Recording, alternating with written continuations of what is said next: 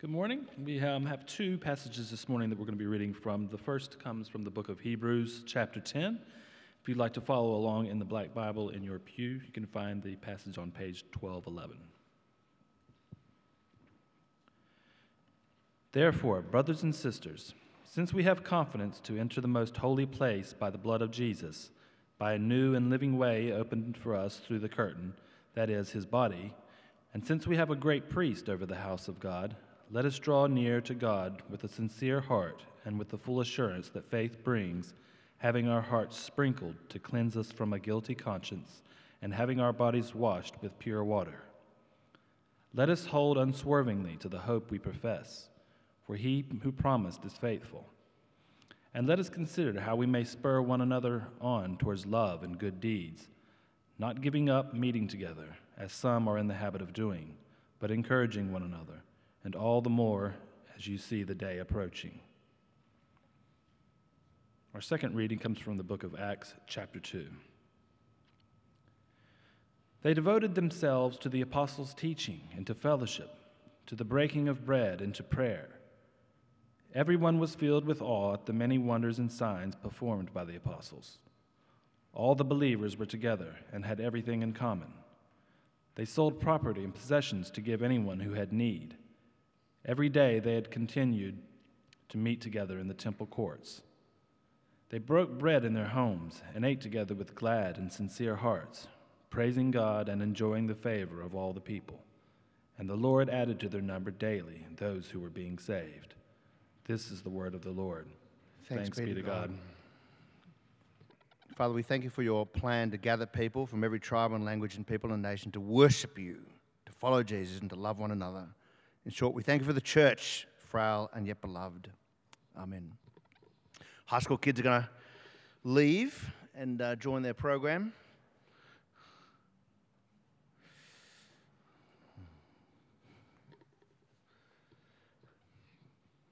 All right. Have fun. Sort of wish I was joining them, quite frankly. Is that bad to say? Is this being taped? Did I just use the word tape? All right. Aaron Sorkin put these words on the lips of President Bartlett. This is for you West Wing fans. He said, decisions are made by those who show up. That is, there's power in presence. This sermon is about the habit of showing up to church. Now, I have no intentions of making this a legalistic sermon. I'm not busting chops and I'm not going to wave the finger. You're actually here. And I'm aware, of course, of how hard it is to show up sometimes, maybe often. I know how hard it is. And that'll happen for you for various reasons that perhaps only you know about, and perhaps those that are closest to you. But I want to explore the habit of being at the table, of coming to church, of being present at the family gathering, the power of presence. I want to do that by looking at two texts from the New Testament, neither of which use guilt nor finger waving. The first text, just read out to us, or the second text there on page 6, is from the book of Acts, and it inspires us. It's aspirational. But the second text I look at this morning, the first one there printed on page 6, the book of Hebrews, understands your pain. One inspires, one understands reality. In the book of Acts, interestingly, they met every day, not just Sundays and once during the week. Acts chapter 2, verse 46, every day they continued to meet in the temple courts. They broke bread in their homes and ate together with glad and sincere hearts. And yet by the time the book of Hebrews was written, the church was suffering. It had persecution and with it disappointment. Listen to the pastoral heart of the writer of Hebrews in Hebrews 10, verse 24. Let us consider how we may spur one another on to love and good deeds, not giving up meeting together as some are in the habit of doing, but encouraging one another. See there? Some are in the habit of not going, the habit of not meeting. And habits are hard to break. Ask a smoker. But the reformer Erasmus once said, "A nail is driven out by another nail. Habit," he wrote, "is overcome by habit."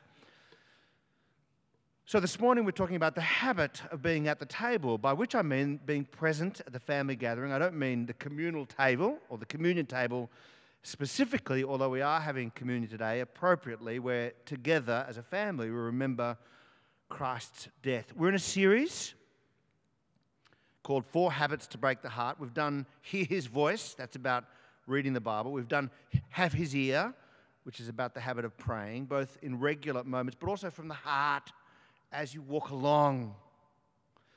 This week it's Be at the Table, and next week it's Share the Table. This week it's about presence and care, and then next week it's about hospitality and mission. I have 2 points to make today, and these are on your outline on page 7. What we learn from the early church with a qualification, and secondly, what we learn from the habit of being present. What do we learn from the early church with some qualifications? Acts chapter 2 was written by Luke, of Luke's Gospels fame. Acts is his second volume. Acts chapter 2, verses 42 to 47 is, of course, descriptive rather than necessarily prescriptive. Just because they met every day doesn't mean that we necessarily have to meet every day. It describes what they did, the early church, in the weeks after the resurrection of Jesus Christ. In fact, it is absolutely and clearly fueled by the resurrection of Jesus Christ. These are people filled with brand new resurrection hope. I mean, they knew that with the resurrection of Jesus, the whole world had changed. The universe is changed. You know, there's an upward trajectory now, a substantial one, not just a downward one to death. And they knew there was no going back after the resurrection of Jesus, that there was indeed a right side of history, and that they were on the right side of history if they were in Christ, in repentance and faith. But Acts chapter 2, verses 42 to 47 is also idealistic, and I mean that positively, not negatively. It's an ideal. It's aspirational. In a single paragraph, Acts 2 highlights elements of the Christian community that we'll find throughout the whole New Testament. If I can put it this way, it's Luke's list of stuff he wished happened more. So here are 5 things that I wish happened more, or at least deeper. Firstly, from the early church, we learn that they were apostolic. That is, they were devoted to the apostles' teaching more than their own ideas. Acts chapter 2, verse 42, they devoted themselves to their dreams. No.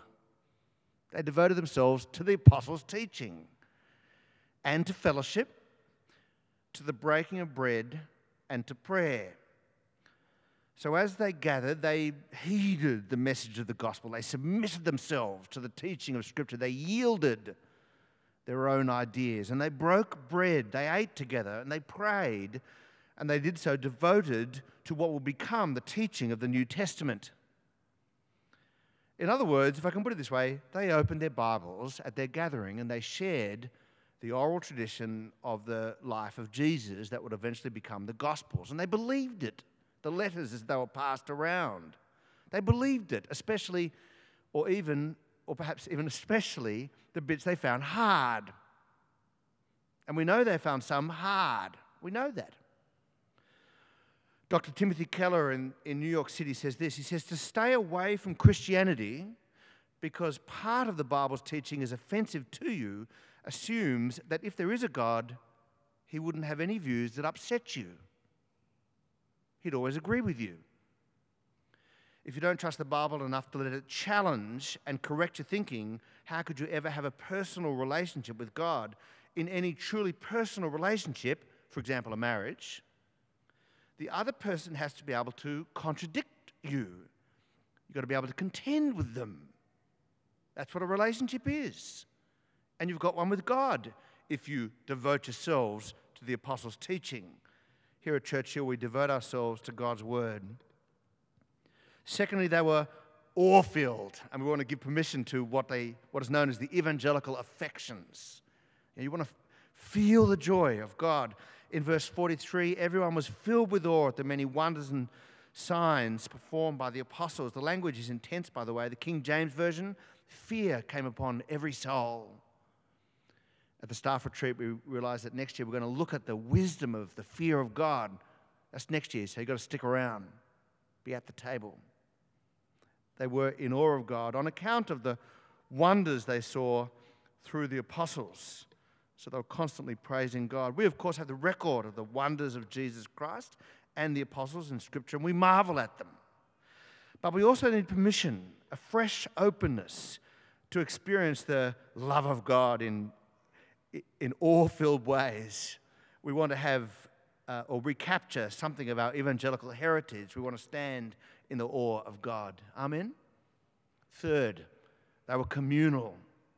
And we need to create, if I can put it this way, a social movement that isn't a social movement, a community that's more than a book club or a library. Look at verse 44. All the believers were together. They had everything in common. Some sold property and possessions to give to the ones who had need. Every day they continued to meet together in the temple courts. They broke bread in their homes and ate together with glad and sincere hearts, praising God and enjoying the favor of all the people. It's community. That was the end result of what they were doing, worshiping God together in love. In Eugene Peterson's The Message, he sort of transliterates it this way. He says, they followed a daily discipline of worship in the temple, followed by meals at home, every meal a celebration, exuberant and joyful as they praise God. I wonder, just in preparation for this, whether I need to have a loaf of bread at every meal. You know, we just break it and say the reason why we're doing it. I might buy a bunch of loaves of bread.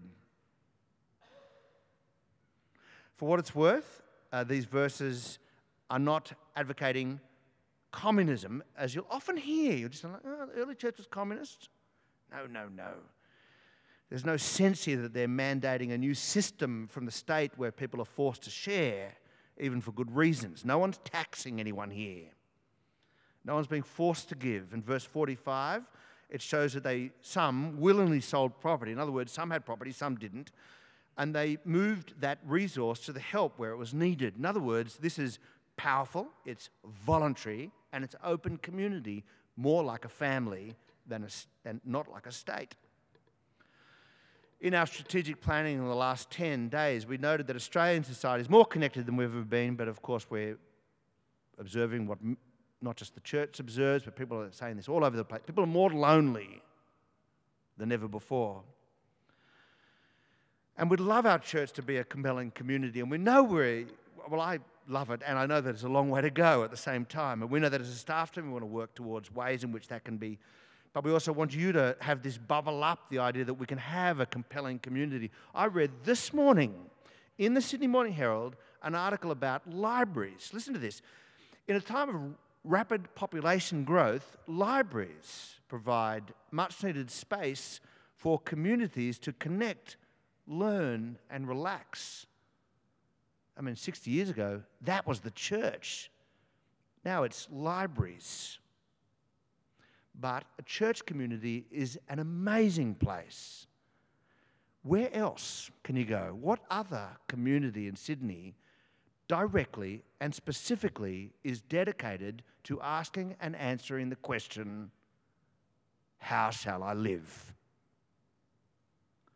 And what do I do if I fail? What if I do if I'm a failure? That's what we say here every week. We receive grace. We're dedicated to asking the question, how do we suffer? Who else is asking that question in a communal and sustained way? And is there any hope? Substantial hope we're talking about here, not just wishful thinking. A church is where you gather wonder-filled disciples of Jesus, and we want to be disciples. Friedrich Nietzsche said, I'd believe in a redeemer if the redeemed looked redeemed. It's time to look redeemed. Amen? Fourth, it's increasing. There was an expectation of growth and a plan for it.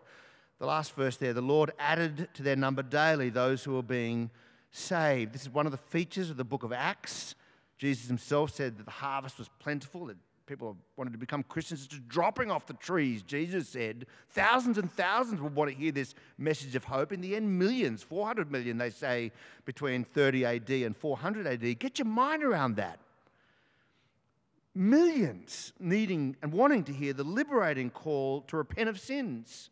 Their souls needing forgiveness the way their bodies need oxygen and water. That growth is recorded in the book of Acts. Now, we know that that growth is happening now in China and in India and in Africa. They're chasing the growth in those nations. When I was a kid, it was like, oh, what happens if you were born in deepest, darkest Africa? Now Africans are asking, what happens if you're born in the deepest, darkest Sydney? We long for it here. Here's a prayer, Habakkuk 2. Lord, I've heard of your fame. I stand in awe of your deeds. I remember them. Repeat them in our day. Renew them in our time. That's the prayer of revival. And lastly, they're favoured, saying yes to the world occasionally. They broke bread in their homes, ate together with glad and sincere hearts, praising God, and enjoying the favour of all the people. The early church was a church that the world said yes to before they turned on them like a pack of dogs and lit them up as torches.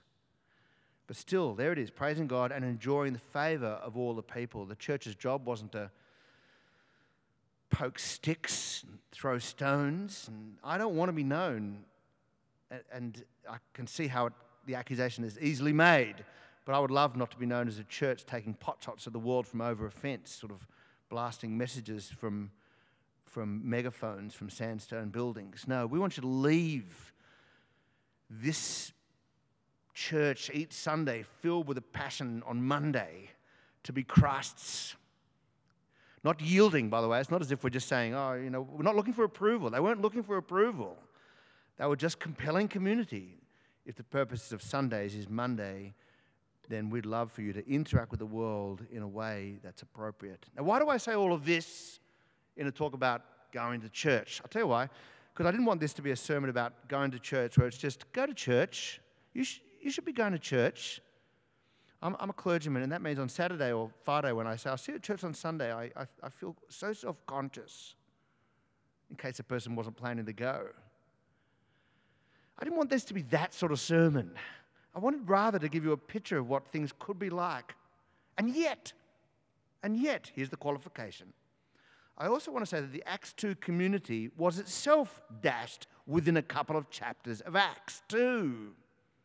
If I can put it this way, there isn't any going back, even if it remains an aspiration. I'll tell you why. The disappointments start in chapter 5 with the lying of believers. Persecution makes thousands walk away, even if millions will come. Protecting, understandably, self. But they believe that their lives were better than the love of God. The early church has yet, in chapter 2, to messily include non-Jews into their communal life. They're racially pure, if I can put it this way, even if they're Jews from the diaspora. And heresy and pride are yet to feature in the life of the church, but it will come in spades, as we all know. So how do you do church if you see the junk? If you've seen the junk, and you've seen the junk? How do you do church if it's political and personal junk? If it's stuff in the newspapers, junk? Or perhaps if you have been hurt? I had a bit of my message here, and I took it out from C.S. Lewis because I wanted to save you 2 minutes of your life. But I'm going to put them back. Is that okay?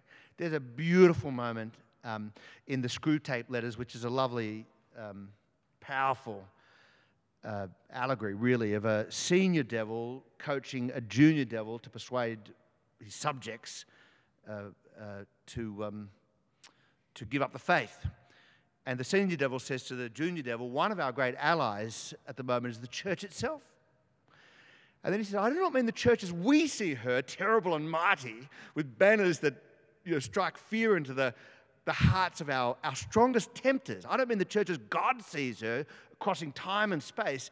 I mean the church that your subjects see, You know, the messy one when they walk in the front door and get a piece of paper with songs you don't want to sing and a band you don't want to hear, and why the organ's playing sometimes, or why the organ's not playing, and why the person next to you is like weird and unlike you.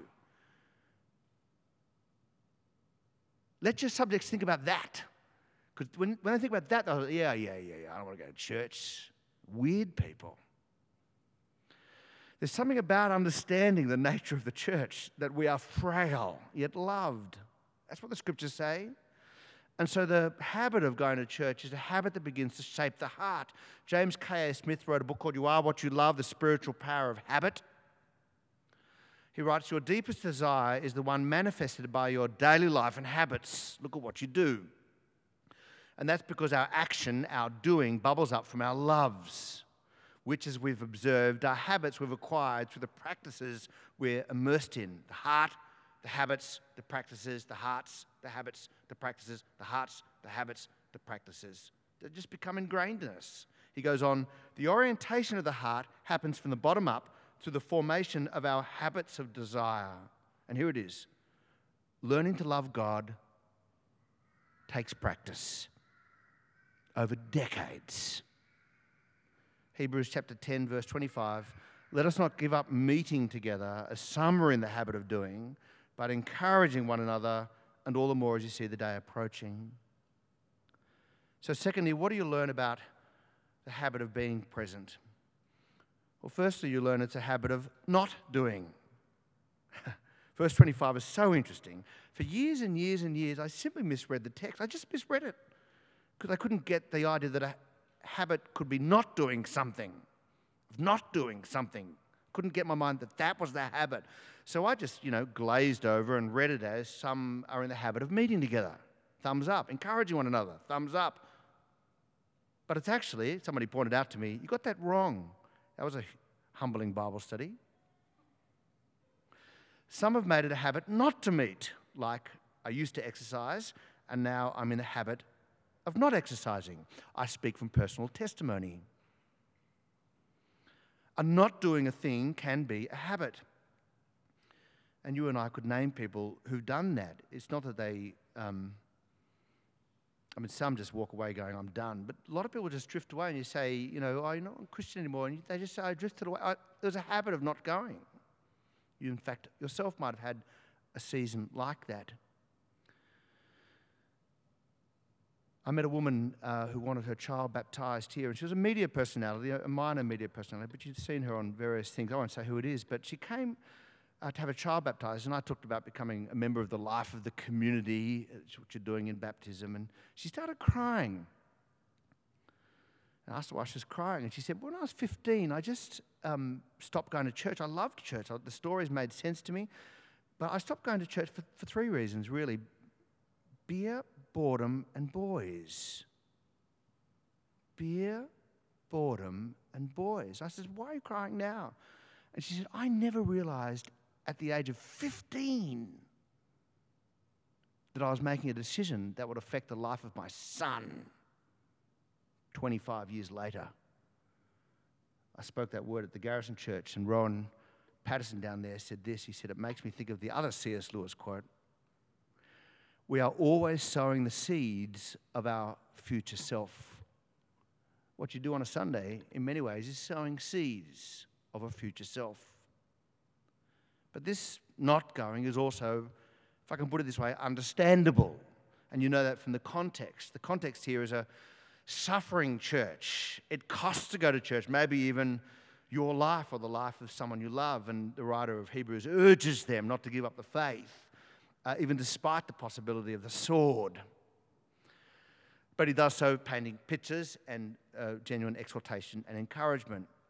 You and I, we get worn down by Netflix and the lure of me time. They got worn down by the sword. Many gave up meeting together because they were afraid for their lives. And I learned this in church history when I was at Bible college. In the early church, there'd be a period of intense persecution from the Roman government, and about half the people would walk away from the church. But after the persecution inevitably ended, that half that walked away, many would return, and there'll be a bunch of bruised and battered people there who'd lost children, who were trying to work out what to do about the people who returned after the season of persecution. See how complex that is? In fact, I understand that the idea of penance originally started because those who stuck around said to those who came back, we need some form of showing that you can handle some pain for when it comes around the second time round. And then the church made that earn your way to heaven blurg. Now, I get that we don't have persecution like that, but we do have things that wear us down. Christian community can. Doubts, family and friends, mental health issues, genuine issue, understandable. Relational fears, aging. Illnesses, both your own as well as those who you care for. It's wonderful at 8:30. There's a gentleman I haven't seen for 2 months because he's caring for his wife. And down the aisle, I stop to say, I understand. You know.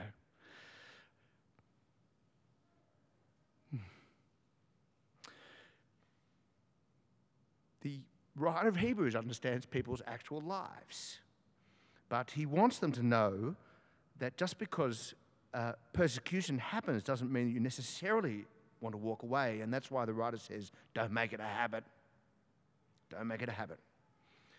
Third, the habit of going will have to be intentional. The writer of Hebrews talked about the intentionality of the church. Let us consider how we may spur one another on. Let's ponder ways to care, finding the lost souls and looking out for the little ones, for to such belongs the kingdom of God. And then praying with people. I love it when I see that after church. And coming early perhaps to church, because that's when the new people come awkwardly and saying, would you like to join us for lunch after church? Or there's a midweek event I'd like you to come to. I don't know, an alpha night. I'll make sure you get a park. You say to your friend, and then you call me and I make sure they get a park. It's got to be intentional and it's got to be about others. Let us consider, let's ponder how we may spur one another on towards love and good deeds and encouraging one another in verse 25. One of the hard shifts to make in life is, how is this not about me but about other people? What will the experience of church be for other people? What will my presence be for other people? And you say, well, nothing. Well, I'm going to tell you, over time it will mean something. Jesus said, by this shall all men know that you are my disciples if you love one another. And fifth and finally, it is fueled by the gospel of Jesus Christ. And this has got to be the most important point, because it can't be about guilt and it can't be about mere habit, and it's not always easy. The Christian gospel is, I can't, he can. I can't, Christ can. In the end, the fuel of the habit of your presence at church, the intentional presence at church, has to be the Christian gospel itself, fueled by the Holy Spirit. Look at verse 19, the confidence to approach God even as a sinner. In verse 20, the new and living way opened for us by the death of Jesus Christ. That's what we remember when we take bread and wine in a few moments' time. That verse 21, we have a great high priest over the house of God, because I need a high priest, sinner as I am, approaching a deeply holy God, and Jesus is my high priest. Verse 22, I have my heart cleansed from a guilty conscience. So good, no guilty conscience. Which is why we draw near to God with a sincere heart, and why we hold unswervingly to the hope we profess. This is why we take the nail of our presence, being at the table, to drive the nail of the habit of not gathering out of its way.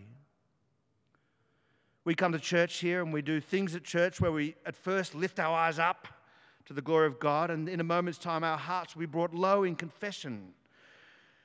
And then our hearts will be lifted up in assurance to where our eyes were in the first place, the glory of God, fixed on the grace of God, a sinner like me. And then we learn together how to live in the way of Jesus Christ, nourished by him. Chuck Swindoll said this. He said, the habit of putting off an experience until, I don't know, you can afford it, or the time is right, or until you know how to do it well, is one of the great burglars of joy. It's a thief of joy. He writes, be deliberate, and once you've made up your mind, jump in. And I'm saying that, jump in. The water is warm, although community is complex. More on this next week. We'd love to see you here each week. We love your presence at the table. We need your presence at the table. Be deliberate And once you've made up your mind, jump in. Let's pray.